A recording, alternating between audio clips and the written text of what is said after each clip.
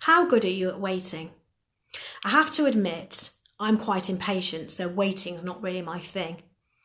And for Christmas, I think if I said to most of my friends and family, you've got to wait till December the 24th before you can start celebrating, they'd be quite horrified.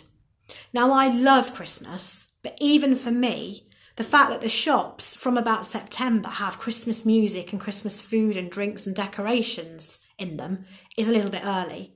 Although I do have to admit that last week, one of the highlights of my week was going to Waitrose. I did look at the mince pies and think, I think I might get some of them. And in our house, we've got grown-up children, but we've still had Home Alone on at least 3 times so far. And I'm sure we've got Elf and Nativity and various other ones to come really, really soon. And then there's the Christmas shopping. Now, I do not like Christmas shopping at the best of times.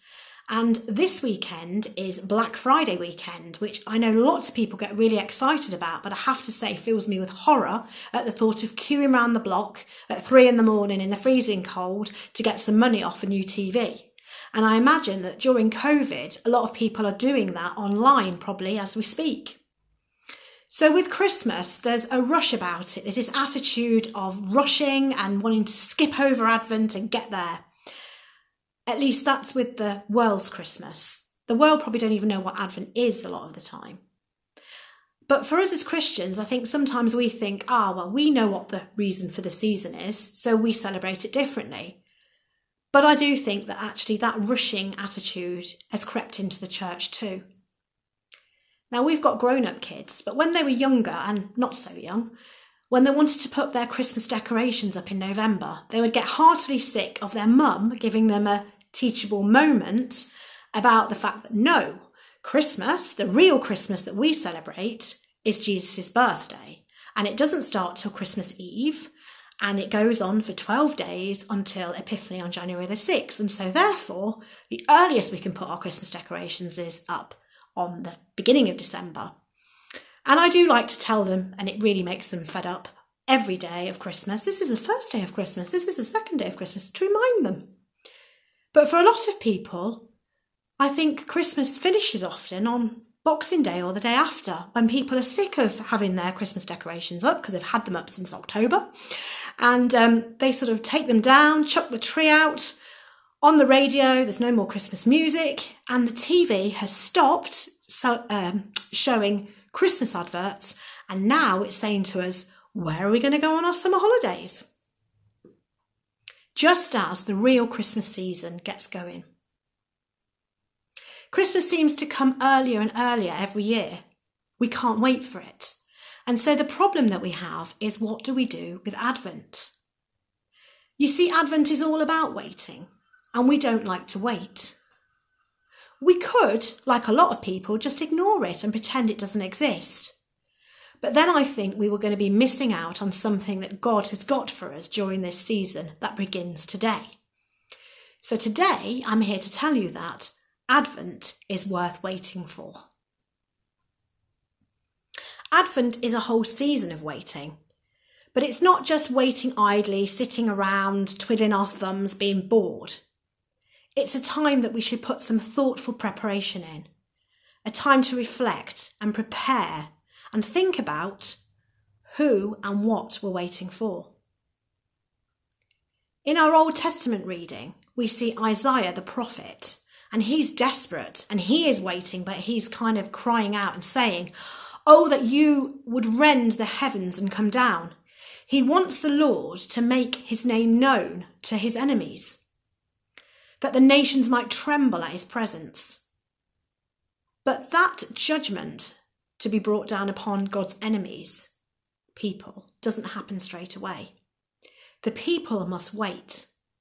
Isaiah also realises that the Lord is a God who acts on behalf of those who wait for him.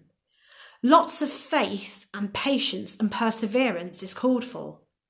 He knows that the Lord will act at the right time.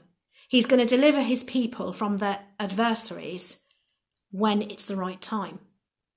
It's probably a good idea, to be honest, that the Lord doesn't rend the heavens and come down right away upon those who sin against him, because that would mean for a lot of us we might be in a lot of trouble.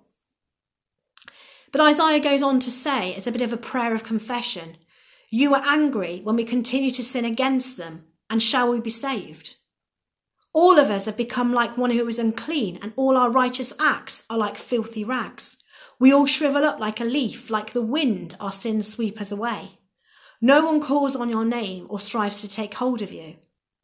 So for us, we too have been sinning for a long time. We've been continuing to sin. And shall we be saved? I think it's wonderful that the Lord is so patient with us. Otherwise, I don't think we would be. If we were relying on our own righteousness to kind of hang out on a clothesline, it would look a bit like dirty laundry. As one of my friends says, it's not very pure and it's not very edifying, darling. And also, like the November leaves falling off the trees, we too dry up and we fall to the ground. Even as Christians, we're far from perfect. So we're left to the Lord's mercy, which is what Isaiah prays for in the passage when he says, yet you, Lord, you are our Father, we are the clay and you are our potter. We are all the work of your hand. Do not be angry beyond measure, Lord, and do not remember our sins forever. Oh, look on us, we pray, for we are all your people. So Advent is a time for prayerful reflection.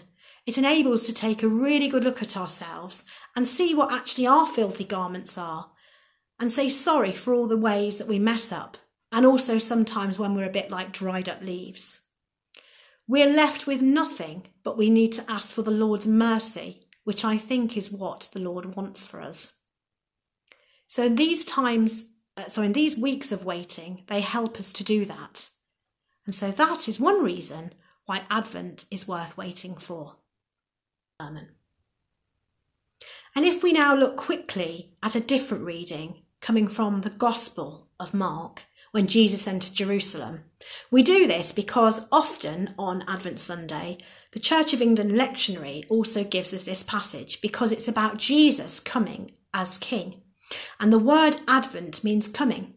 And the people of God at that time were greeting their King accordingly. They knew who he was when they were shouting, Hosanna, blessed is he who comes in the name of the Lord. Blessed is the coming kingdom of our father David. Hosanna in the highest. The coming kingdom of our father David. Except it didn't come till 1,000 years after David. There was more waiting, but it was worth the wait. Jesus the Messiah came into Jerusalem in order to win our salvation.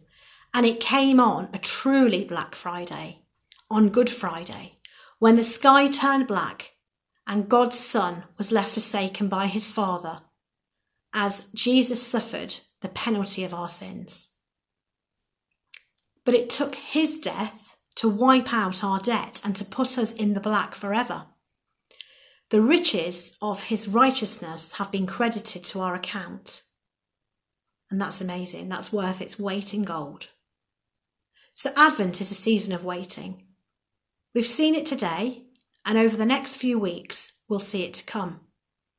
We'll see John the Baptist serving as the warm-up act, if you will, getting the crowd ready for the main attraction of Jesus about to come on stage. And John calling us to make straight the way of the Lord as we wait for him to come. And Mary herself, she had to wait 9 months from the time of conception, or the Annunciation as it's called, to the time of the birth. Christmas did not come without some waiting. So friends, today I'm encouraging you to take advantage of this season of waiting. God has a work to do in all of us for Advent. Don't be tempted to skip over it and to rush onto Christmas and rush into the new year, which I know is tempting. We just want to get 2020 out of the way and move into 2021. But let Advent be Advent. I know that we've got the world and all the craziness that's going on at the moment, and also our culture, the culture we're living in, working against us. But let Advent be Advent. God's got some really good stuff in store for us this season. A time of reflective repentance, having some quiet prayer and getting away from the madness. I can recommend a couple of resources for you if you're not sure. There's lots of things out there, but a couple of things that I've seen are the Bible Society has produced something called #Advent Challenge, which is a lot of resources that you can use. And also the Church of England website has got a page on it called Comfort and Joy, which they've produced lots of stuff for Advent and Christmas. So maybe take a look. Or it could be just something as easy as getting up a little bit earlier and praying and spending time with God a bit more. Or maybe getting out one of the Gospels, maybe Luke, and maybe looking a little bit more deeply into that and praying through that. Or it could be maybe starting listening to Lectio 365. I don't know. Just do something different. Take some time to prepare and to welcome our Lord appropriately at Christmas and also at his second coming. If we have patience and we wait patiently for the Lord to act in his own time and in his own way, then we'll know that it's for our best. And that's what Advent is about. And that's why Advent is worth waiting for. Let's pray. Dear Lord, we pray to you, the Lord of time and space, by whose love we are saved. Help us to patiently wait and to prepare ourselves for the time that Christ comes in glory. Help us to be honest with ourselves and to see what needs changing and transforming in our lives as individuals and as members of your church. We ask this in your name, Lord. Amen.